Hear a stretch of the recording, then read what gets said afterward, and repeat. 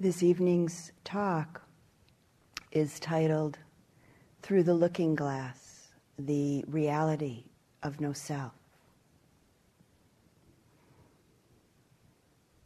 Over a period of years during my childhood and on through adolescence and into the teen years, I had a recurring dream many, many times. In these dreams, I would be standing, looking in the mirror at myself, looking in the mirror, and back, smaller and smaller. Myself looking at myself in the mirror, seeing myself looking at myself in the mirror, endlessly. At times I was kind of amazed, fascinated, intrigued by this dream. And if I thought about it very much, I would feel quite perplexed. But mostly I was just quite interested. Interested enough, in fact, that it's the only dream that I clearly remember experiencing from my early years. This dream eventually wove itself into the very fabric of my life, beginning when at the age of 16, I discovered the Buddhist teachings because of a paper that I was required to write in high school about religions other than Judeo-Christian. And right then I had the distinct feeling of touching a deep sense of coming home. And the dream of looking in the mirror at myself, looking in the mirror, became the gist of the direction that my life has followed ever since. With this evening's talk, we'll explore the third of what are called the three characteristics, the three truths of all phenomena. The first being anicca, the constantly changing, impermanent nature of all things, all situations, every relationship, every experience, every phenomena that arises within our body-mind continuum. And the second universal characteristic being that all things, all phenomena, being dukkha, meaning the ultimately unsatisfactory nature of everything in this world. Nothing being secure, nothing being sustaining in the outer world of experiences, relationships, places, situations, or material objects, and the world of all of our inner experiences of body and mind. None of it offering a sustaining sense of pleasure or happiness, but rather the dukkha of the round and round and round of pleasant, unpleasant, seemingly good, bad, liking, disliking. The dukkha of the rounds of conditioned existence, simply because of the natural and ongoing mortality of all things, all phenomena being of the nature to change and to pass away, thus making it undependable in terms of giving us any ongoing, sustaining satisfaction. This evening we'll begin to explore the not-self nature of it all.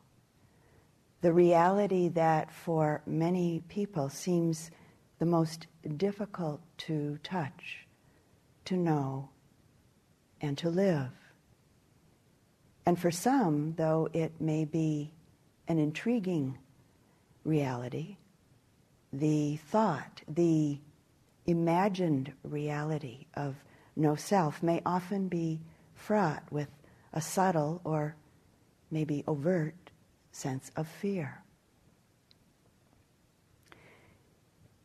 In its essence, this third characteristic, this third truth, is so basic, so simple, and that even with just a taste of it, it makes life so much easier to live. It's kind of amazing that so many of us are so fearful of stepping through or lifting the thin veil of concept, of an idea, of belief that separates us from the reality of no self. Most of us live in and out of the idea, the concept of a separate, solid, and even a static me, I, them, him, her, that, it, within the context of our immediate bodily and mental experience, and within the imagined context of the possible future, or even within the context of the evaporated past.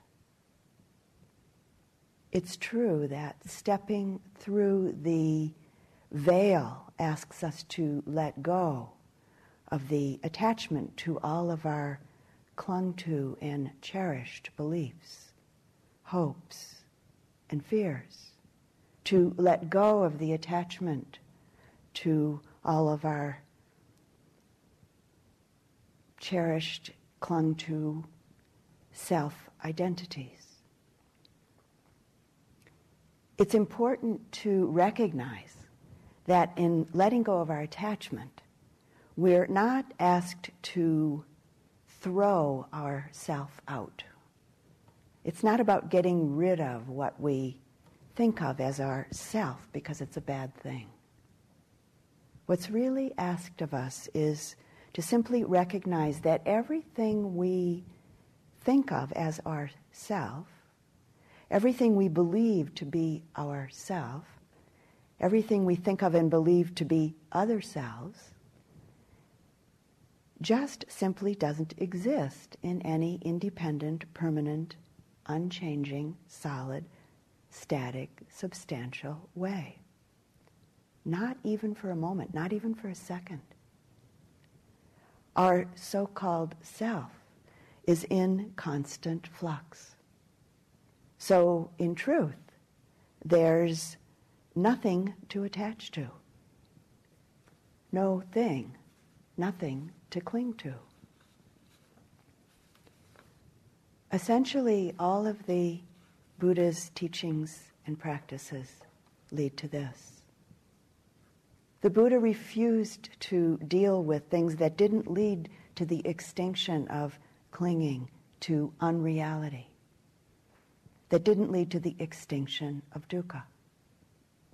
He wouldn't discuss questions that didn't deal directly in some way with understanding confusion and anguish.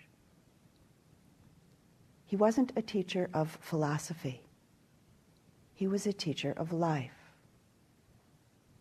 of a way of life, a teacher of the practices that directly lead to an experiential understanding of the truth, of the way of things. He was a teacher of peace, not a teacher of philosophy, but a teacher of a very practical path to inner peace. The essential aim of the teachings and practices is to look in the mirror at ourself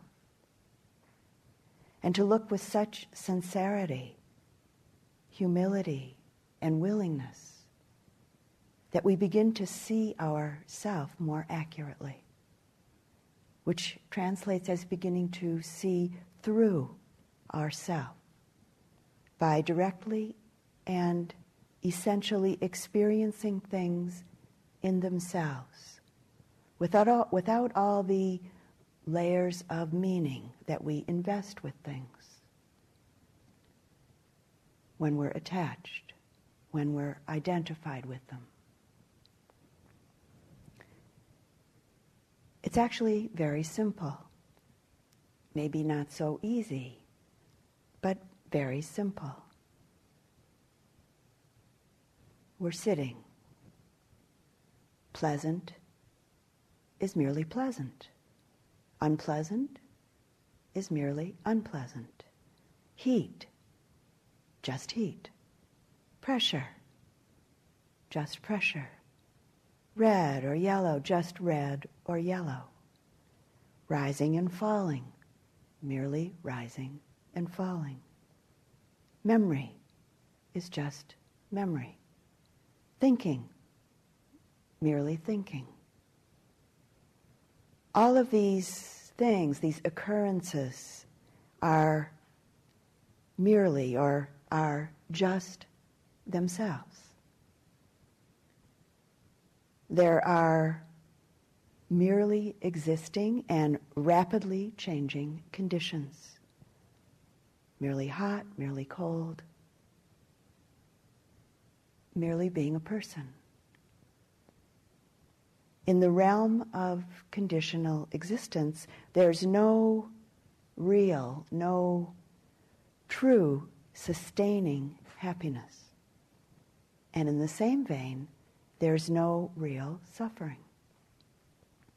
It's because of self-grasping that we suffer. It's through the erroneous concept of self, what the Buddha called the conceit of self, that we experience anguish and confusion. And this is a quote that I shared with you a week ago, or some time ago anyway, during this month, by the Chinese sage Nanshin, which I want to repeat this evening. By not accepting, because they do not please us, things that are so, we spend our entire lives making meaningless gestures somewhere next door to reality. We experience this and that, everything, anything. Can we keep looking? Can we keep looking to see that things are only so much?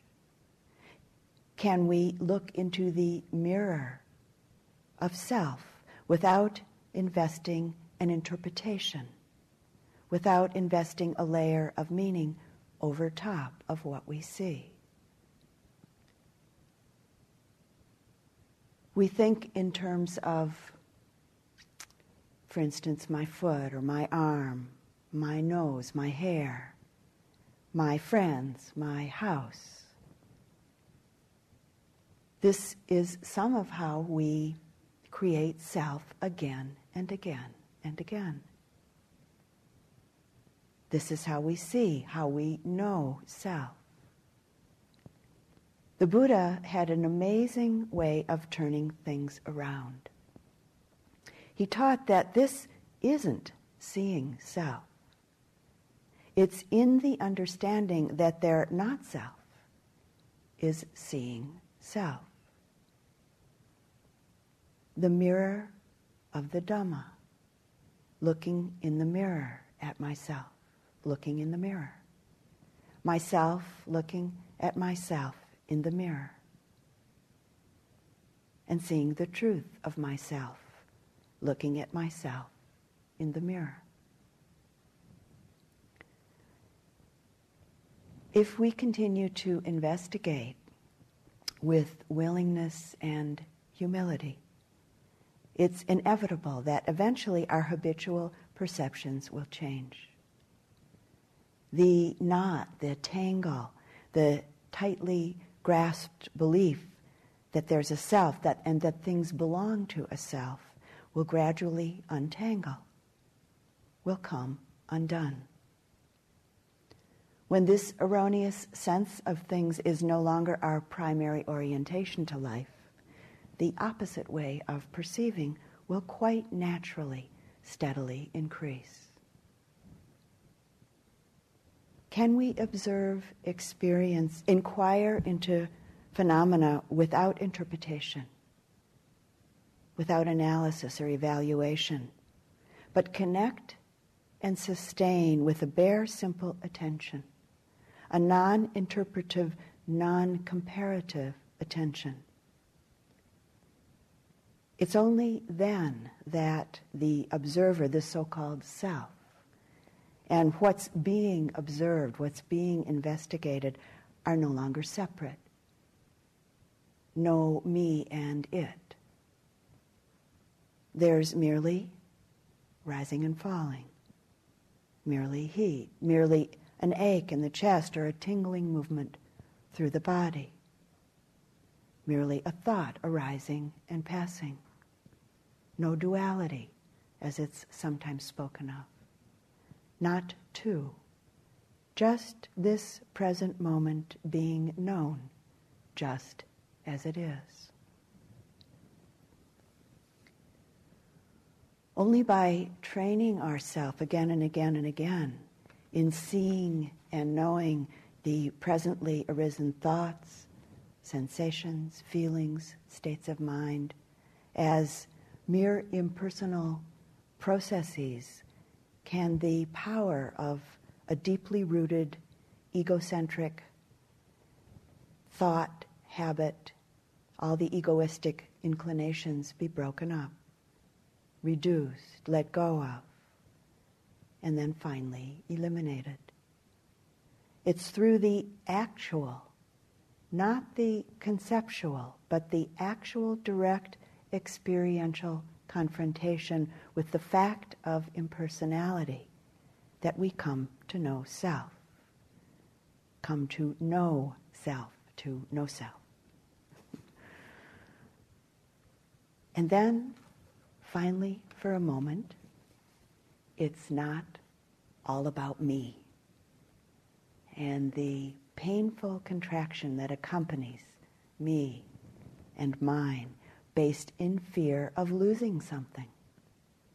For a moment, there's nothing, no thing. For a moment, the heart, the mind, is free.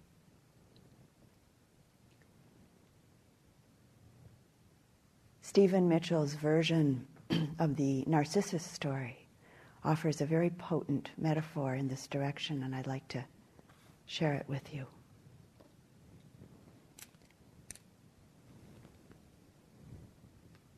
It was not the image of his own face that transfixed him as he bent down over the pool. He had seen that face often before, in mirrors, in 1,000 photographs, in women's eyes.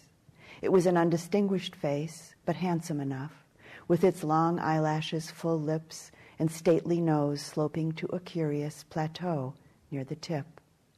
No, it was something else now that rooted him to the spot. Kneeling there, gazing into the so taken-for-granted form, he grew more and more poignantly aware that it was mere surface.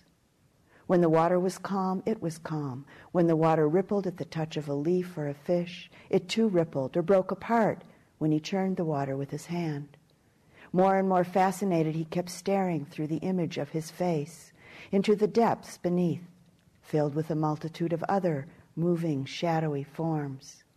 He knew that if he stayed there long and patiently enough, he would be able to see straight through to the bottom. And at that moment, he knew the image would disappear.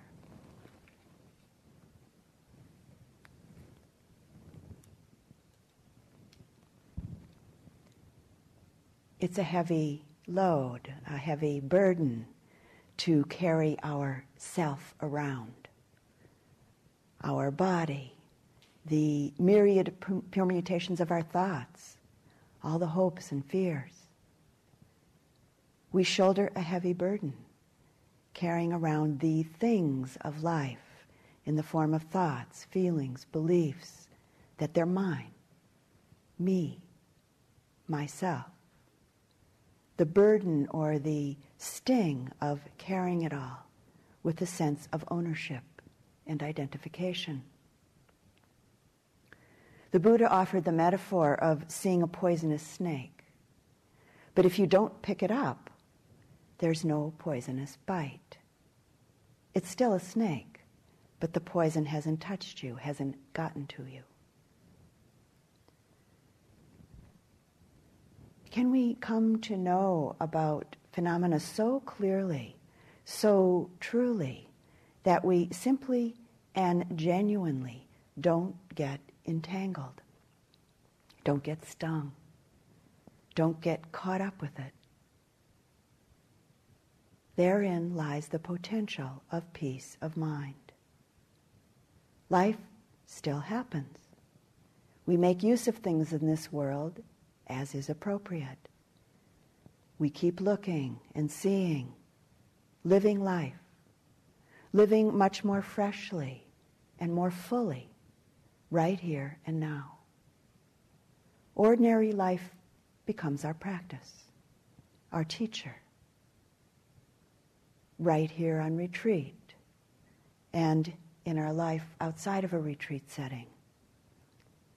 For instance, as we lift a cup and fill it with water, as we sit and notice, as we receive and simply know, for instance, the gap between the out-breath and the in-breath.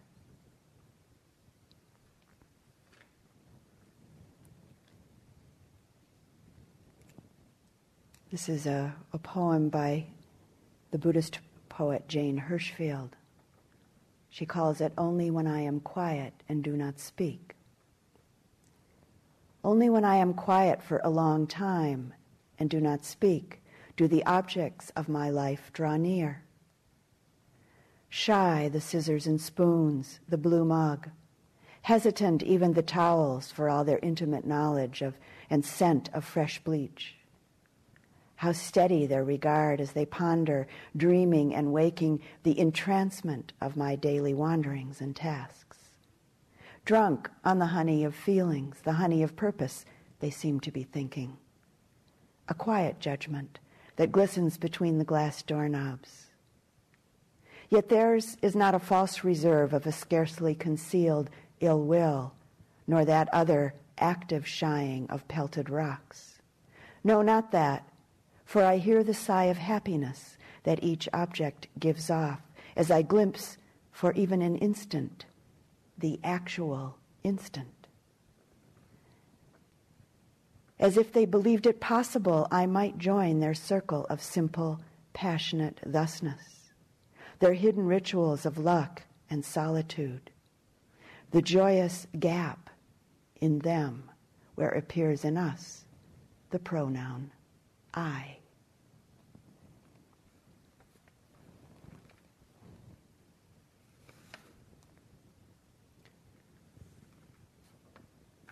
Our whole life becomes our practice when we begin to touch into the realization that nothing is really ours, that all things are constantly changing within themselves and in relationship to each other, that even this body is merely a collection of constantly changing, interdependent processes. Do I reside in the belly or the rumbling sensation therein? Is the in-breath, the sensation of the in-breath, me? Am I the foot? Do I reside in the cool, fluid vibration of the foot moving through space? Or in the sensation beginning in the heart and spreading through the body as metta is offered to a dear friend?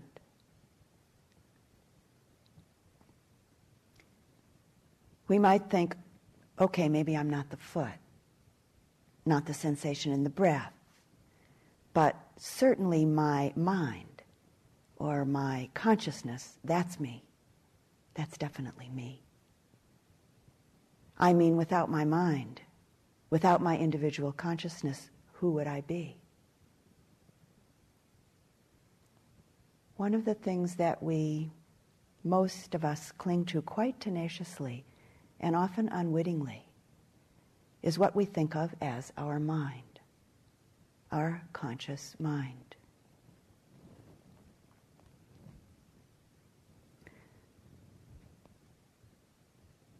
As these next words are spoken, let go of listening with the intellect. Let go of interpreting what you're hearing with the intellect. And just simply open and receive the words, just simply and directly hearing.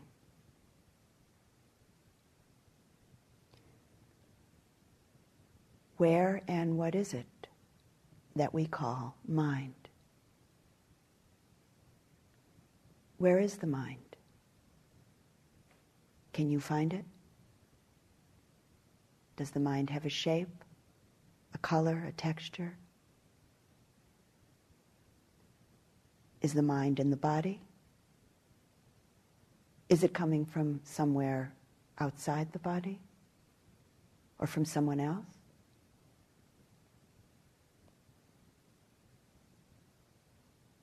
Do you find anything we could call mind?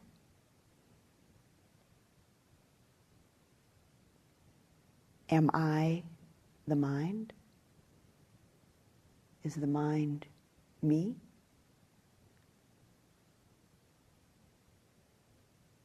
What is the essential nature of mind?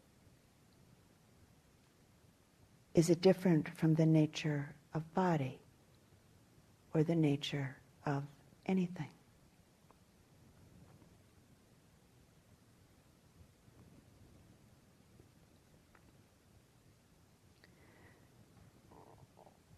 Again, the Buddha, directly out of his own experience, turns our ordinary ways of thinking about things upside down. Even our precious, our cherished individual consciousness is a conditional phenomena. It too arises and passes away, moment by moment. It too is dependent on clinging, dependent on the feeling of pleasant and unpleasant that arises because of contact through one of the 6 sense doors: seeing, hearing, smelling, tasting, touching, or thought. Dependent on the mental constructs and labels that arise in the conscious mind through contact. The arising of our individual consciousness is totally dependent on all this. And thus it itself is not permanent, not constant, not steady, not dependable, not self. The conscious mind arises and passes moment by moment, just like every other conditioned phenomena. There's consciousness only in relationship to some object, no matter how gross or how subtle that object may be. It's from this perspective that the Buddha speaks about consciousness being conditional, and it itself being one of the arising conditions that can lead to the condition of suffering.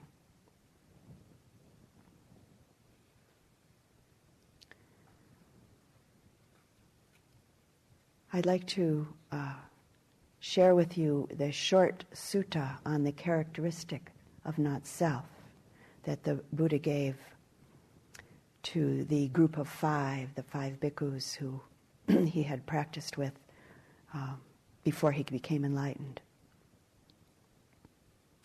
And this is the sutta. Bhikkhus, material form is not self. For if bhikkhus' material form were self, this form would not lead to affliction. And it would be possible to have it a form as this: let my form be thus, let my form not be thus. But because material form is not self, it leads to affliction. Because it is not possible to have it of form, let my form be thus, let my form not be thus. Feeling is not self, and he goes through this same logic with each thing. Feeling is not self. Perception is not self. Volitional formations, meaning thoughts, are not self. Consciousness is not self.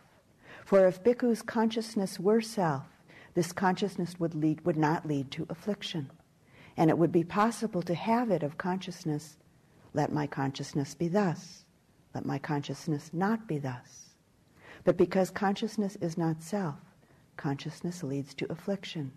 And it is not possible to have it of consciousness, let my consciousness be thus, let my consciousness not be thus. What do you think, bhikkhus? Is material form permanent or impermanent? Impermanent, Venerable Sir. Is what is impermanent suffering or happiness? Suffering, Venerable Sir. Is what is impermanent suffering and subject to change fit to be regarded thus? This is mine, this I am, this is myself? No, Venerable Sir. Is feeling permanent or impermanent? And again, he goes through each. Is perception permanent or impermanent? Are volitional formations or thoughts permanent or impermanent? Is consciousness permanent or impermanent? Impermanent, sir. Is what is impermanent suffering or happiness? Suffering, Venerable Sir. Is what is impermanent suffering and subject to change fit to be regarded thus?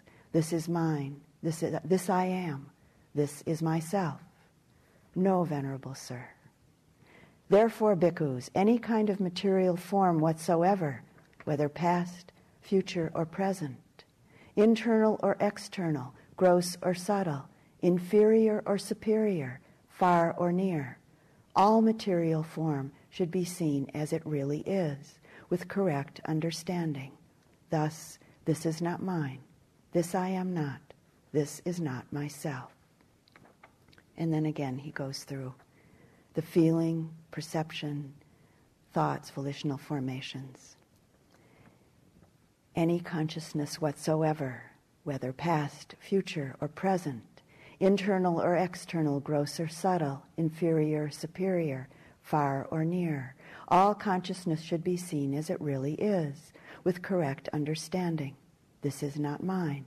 This I am not. This is not myself. Seeing thus, a bhikkhu, a wise, noble disciple, experiences dispassion towards material form, dispassion towards feeling, dispassion towards perception, dispassion toward volitional formations, thoughts, dispassion towards consciousness. Becoming dispassionate, her or his lust fades away. With the fading of lust, her or his heart is liberated. With the heart liberated, there comes the knowledge. It's liberated, and she or he understands. Exhausted is birth. The holy life has been lived. What had to be done has been done. There is no more of this to come. And it said that when he offered this sutta to the group of 5, as it's called, by the end of it, or somewhere along in the way of it, they were all liberated. And so then there were 6 arahants in the world.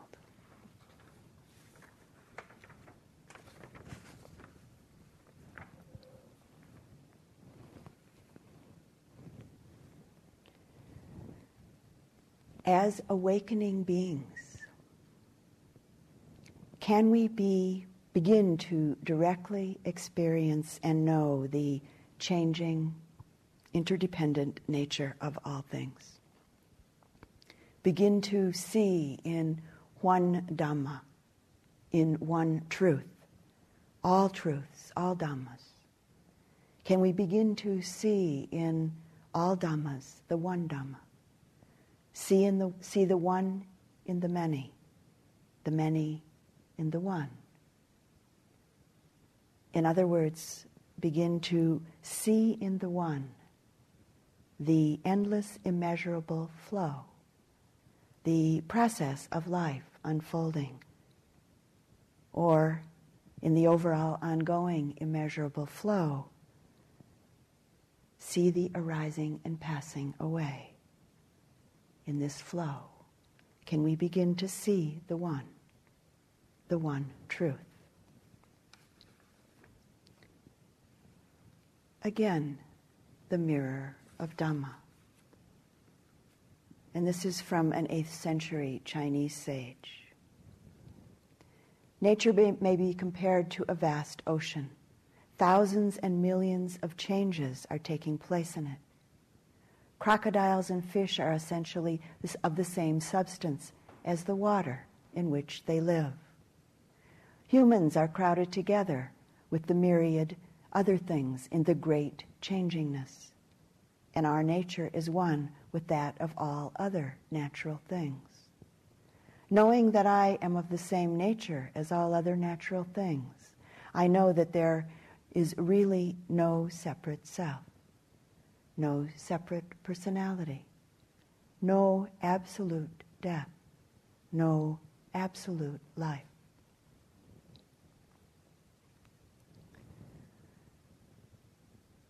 And a wonderfully simple poem by Jim Harrison.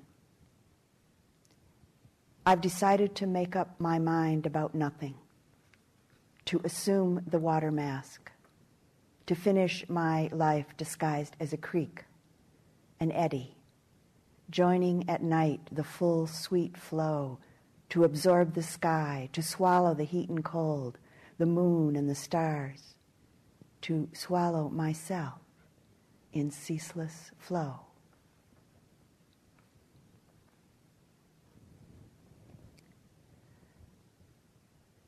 As we move towards the last part of this evening's talk, I'd like to offer you 2 brief guided meditations, beginning with the possibility of allowing the mind to open to an image in relationship to the words that I'll be speaking.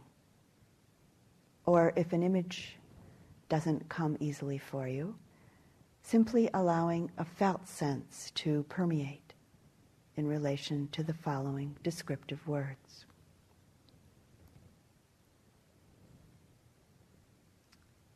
And beginning with your eyes closed, visualizing or sensing on some level an enormous jeweled net. A net of infinite, of boundless proportions.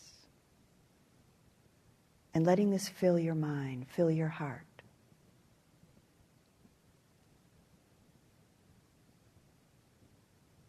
This net is woven of an infinite variety of brilliant crystal gems, each with countless facets.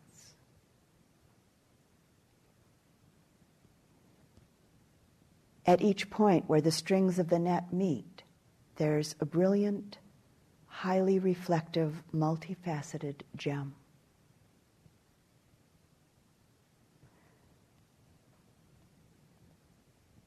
And so each gem, each jewel, reflects in itself every other gem in the net. While at the same time, its image is reflected in each of the other gems.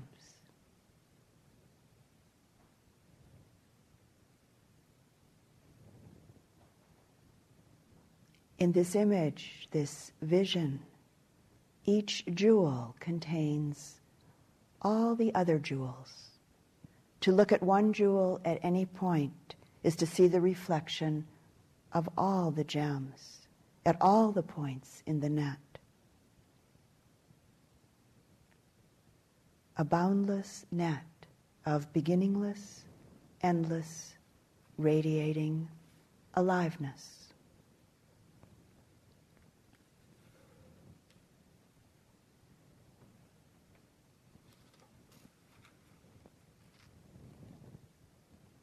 Now let the image or the felt sense just simply dissolve.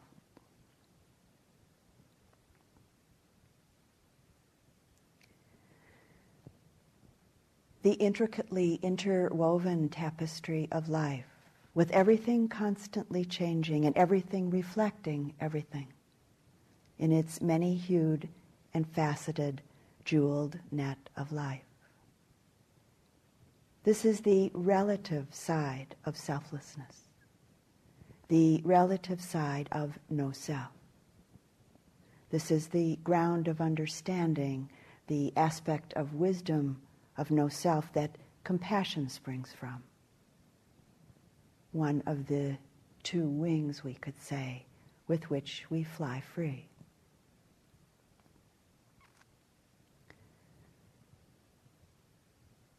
The awakened act only from the heart of compassion, because of the pervasive clarity of understanding that there is only relationship. There's only interbeing, as Thich Nhat Hanh says. There's no separate, no isolated, independent you, no separate me.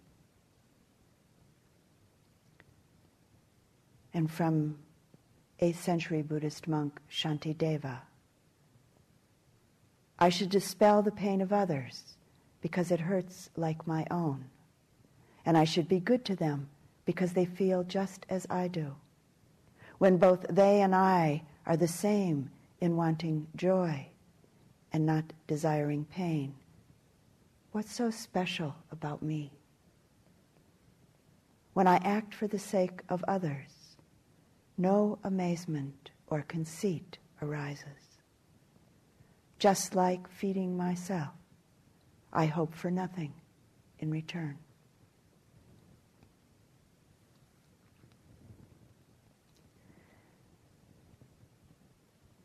And now the second guided meditation. In the mind's eye, visualize or simply open to a felt sense of a vast, clear, empty, endless sky or sky-like space.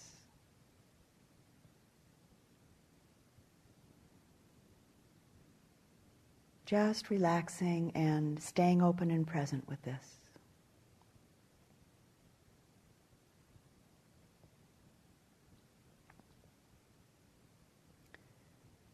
Now beginning to picture a few clouds of different shapes and sizes forming in this space, in this sky-like space.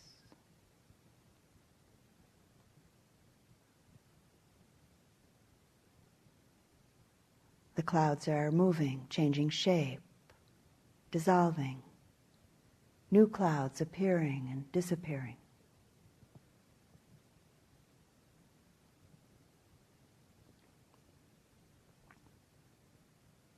In this visualization or felt sense, just simply let the mind rest in the openness of the sky. Let the heart rest in the space, not fixing on any cloud, but just simply being aware of their arising, moving, changing, and passing away.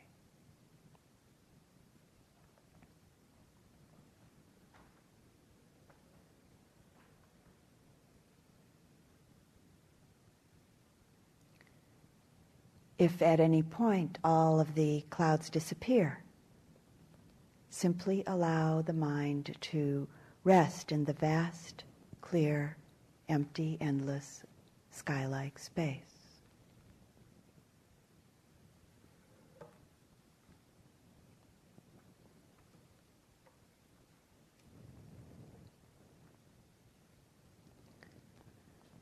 And now just let the image fade away. And just sit for a moment, letting the mind open wide, letting the awareness be spacious, not fixing any edges to it.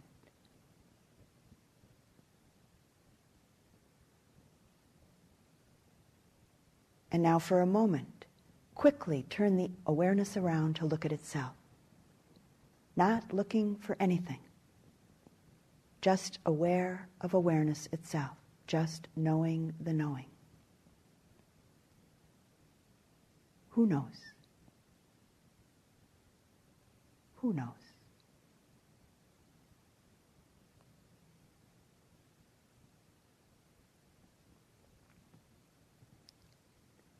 And now bringing the attention back into the body, back to the breath,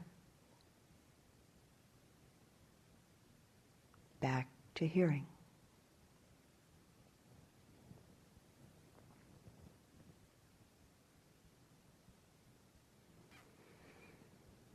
As we learn to step back, so to say, and face the looking glass with a willingness and humility, we begin to touch the empty essence of all things, the vast, open, empty essence of all things that all things emerge out of and dissolve back into. We look in. We keep looking, whether we're standing, sitting, moving, or lying down. Our practice is to keep looking through the clear mirror of the Dhamma. We see that everything, all things are arising, changing, and passing away.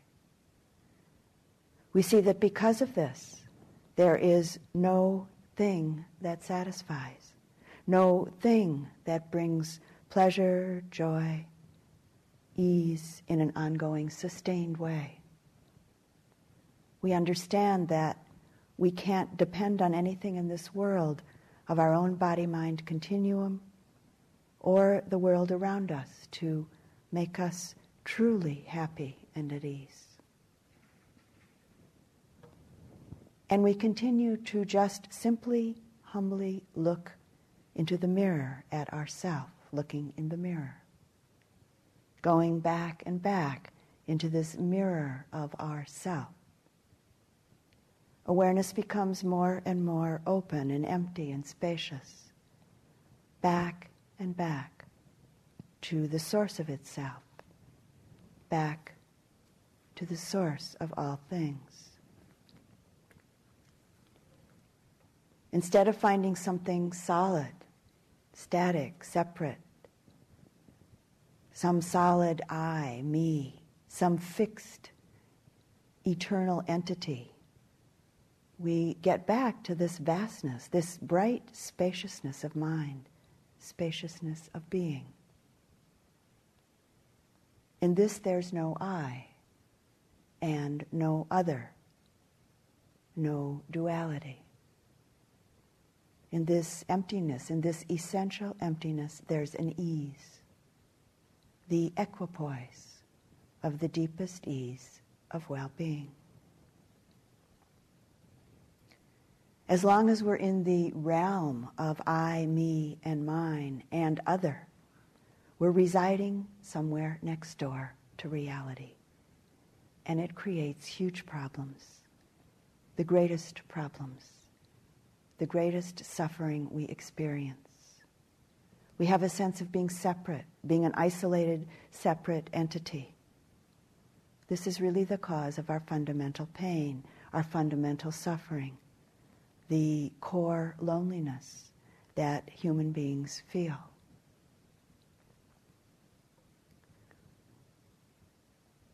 I had a friend, and this is a true story. I had a friend who in his 40s was suffering from this core loneliness. And so he decided to see a therapist for the first time in his life. And with advice from various friends, he picked a therapist who had a Buddhist spiritual orientation. And when he called for his appointment, he was told by the secretary that it might be helpful if he brought some symbol of his problem, some symbol of his concern with him for his first therapy session. So he arrived at the therapist's office, toting a huge load of baggage of all different sizes, all different colors. And he set them down in the waiting room. And then he went out to his car and he got another load of baggage of all different sizes and colors and piled them on top of the first load. He told me that he had to go around collecting baggage from various friends and family members because he didn't have enough of his own baggage. So when it came time to go into the therapist's office, he took all of the baggage in and piled it up on the floor in front of him, between him and the therapist. At some point during this first therapy session, the therapist, in her wisdom, asked my friend to open up all of the baggage. And so he did. And there wasn't anything inside. And that was profound for him.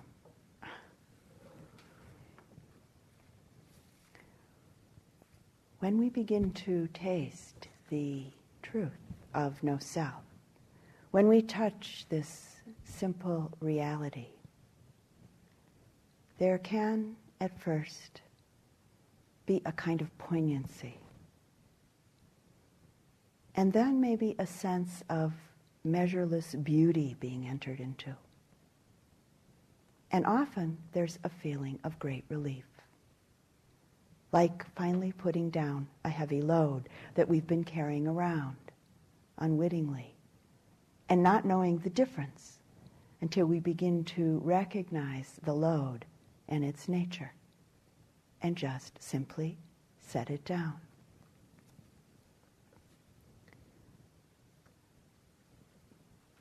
I'd like to share some parts of a writing piece by Ursula Le Guin. This is her version, or a version of a portion of the Adam and Eve story. And she calls it, She Unnames Them. Most of them accepted namelessness with the perfect indifference with which they had so long accepted and ignored their names. Whales and dolphins, seals and sea otters consented with particular grace and readiness, sliding into anonymity as into their element. Cattle, sheep, swine, asses, mules, and goats, along with chickens, geese, and turkeys, all agreed enthusiastically to give their names back to the people to whom, as they put it, they belonged. A couple of problems did come up with pets. The cats, of course, steadfastly denied ever having had any name other than those given unspoken, ineffable personal names. Self-given, unspoken, ineffable personal names. It was with the dogs and with some parrots, lovebirds, ravens, and mynas that the trouble arose. These verbally talented individuals insisted that their names were important to them and flatly refused to part with them. But as soon as they understood that the issue was precisely one of individual choice, and that anybody who wanted to be called Rover or Frou-Frou or Polly or even Birdie in the personal sense was perfectly free to do so, not one of them had the least objection to parting with their generic names, such as poodle, parrot, dog, or bird. The insects parted with their names in vast clouds and swarms of ephemeral syllables, buzzing and stinging and humming and flitting and crawling and tunneling away. As for the fish of the sea, their names disappeared from them in silence throughout the oceans like faint, dark blurs of cuttlefish, ink, and drifted off on the currents without a trace. None were left now to unname, and yet how close I felt to them when I saw them swim or fly or trot or crawl across my way or over my skin, or stalk me in the night or go along beside me for a while in the day. They seemed far closer than when their names had stood between myself and them like a clear barrier. So close that my fear of them and their fear of me became one same fear. And the attraction that many of us felt, the desire to smell one another's smells, feel or rub or caress one another's scales or skin or feathers or fur, taste one another's blood or flesh, keep one another warm, that attraction was now all one with the rest, and the hunter could not be felt from the hunted, nor the eater from the food. This was more or less the effect I had been after. It was somewhat more powerful than I had anticipated, but I could not now in all conscience make an exception for myself.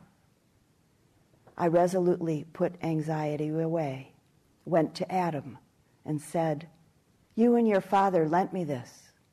Gave it to me, actually. It's been really useful, but it doesn't exactly fit very well lately. But thanks very much. It's really been very useful. It's hard to give back a gift without sounding peevish or ungrateful, and I didn't want to leave him with that impression of me. He wasn't paying much attention as it happened, and only said, "Put it down over there, okay?" and went on with what he was doing. At last I said, "Well, goodbye, dear. I hope the garden key turns up." He was fitting parts together and said without looking around, "Okay, fine, dear, when's dinner?" "I'm not sure," I said. I'm going now. I'm going with the... I hesitated and finally said, "With them, you know," and went on out. In fact, I had only just then realized how hard it would have been to explain myself. I could not chatter away as I used to do, taking it all for granted. My words now must be as slow, as new, as single, as tentative as the steps I took going down the path away from the house, between the dark-branched, tall dancers, motionless against the winter shining.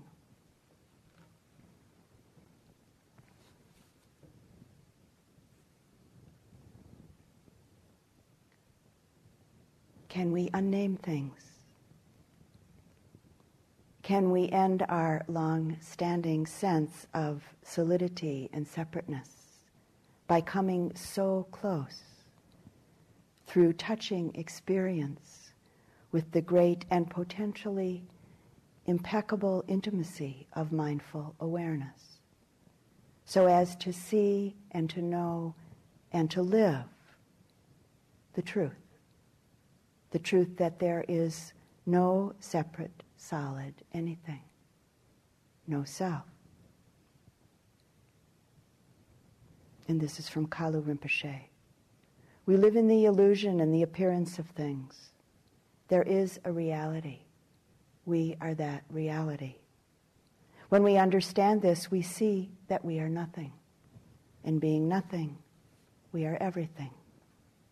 That is all.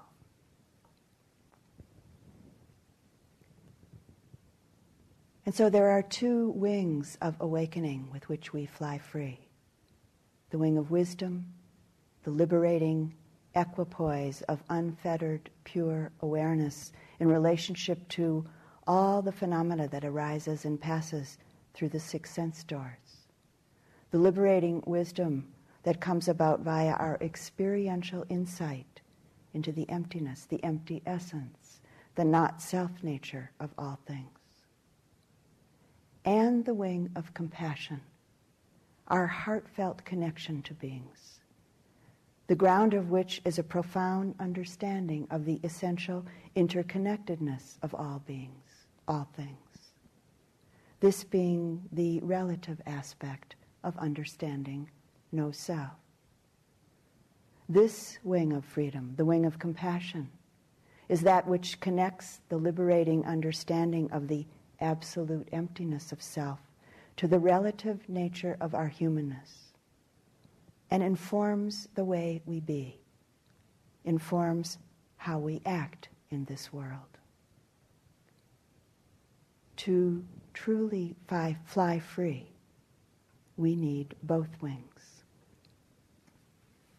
And I'd like to close this evening's talk with some words from the Buddha.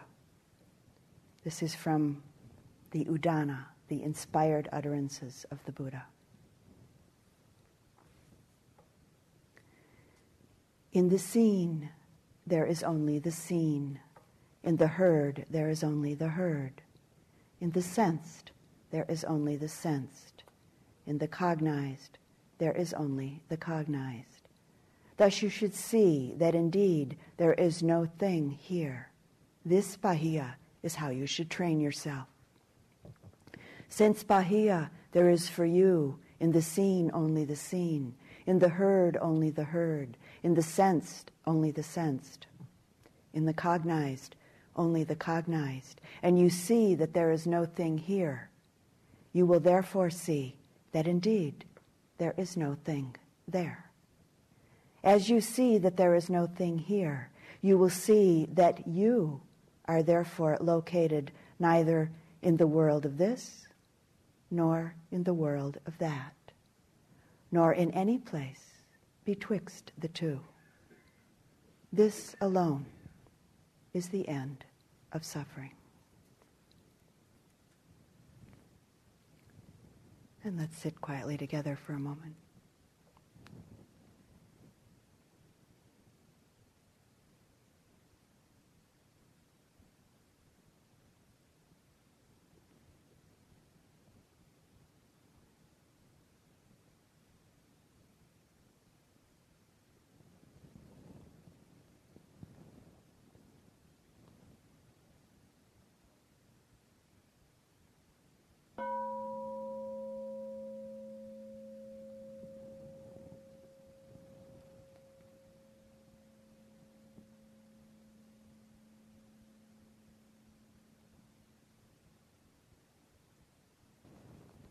Thank you.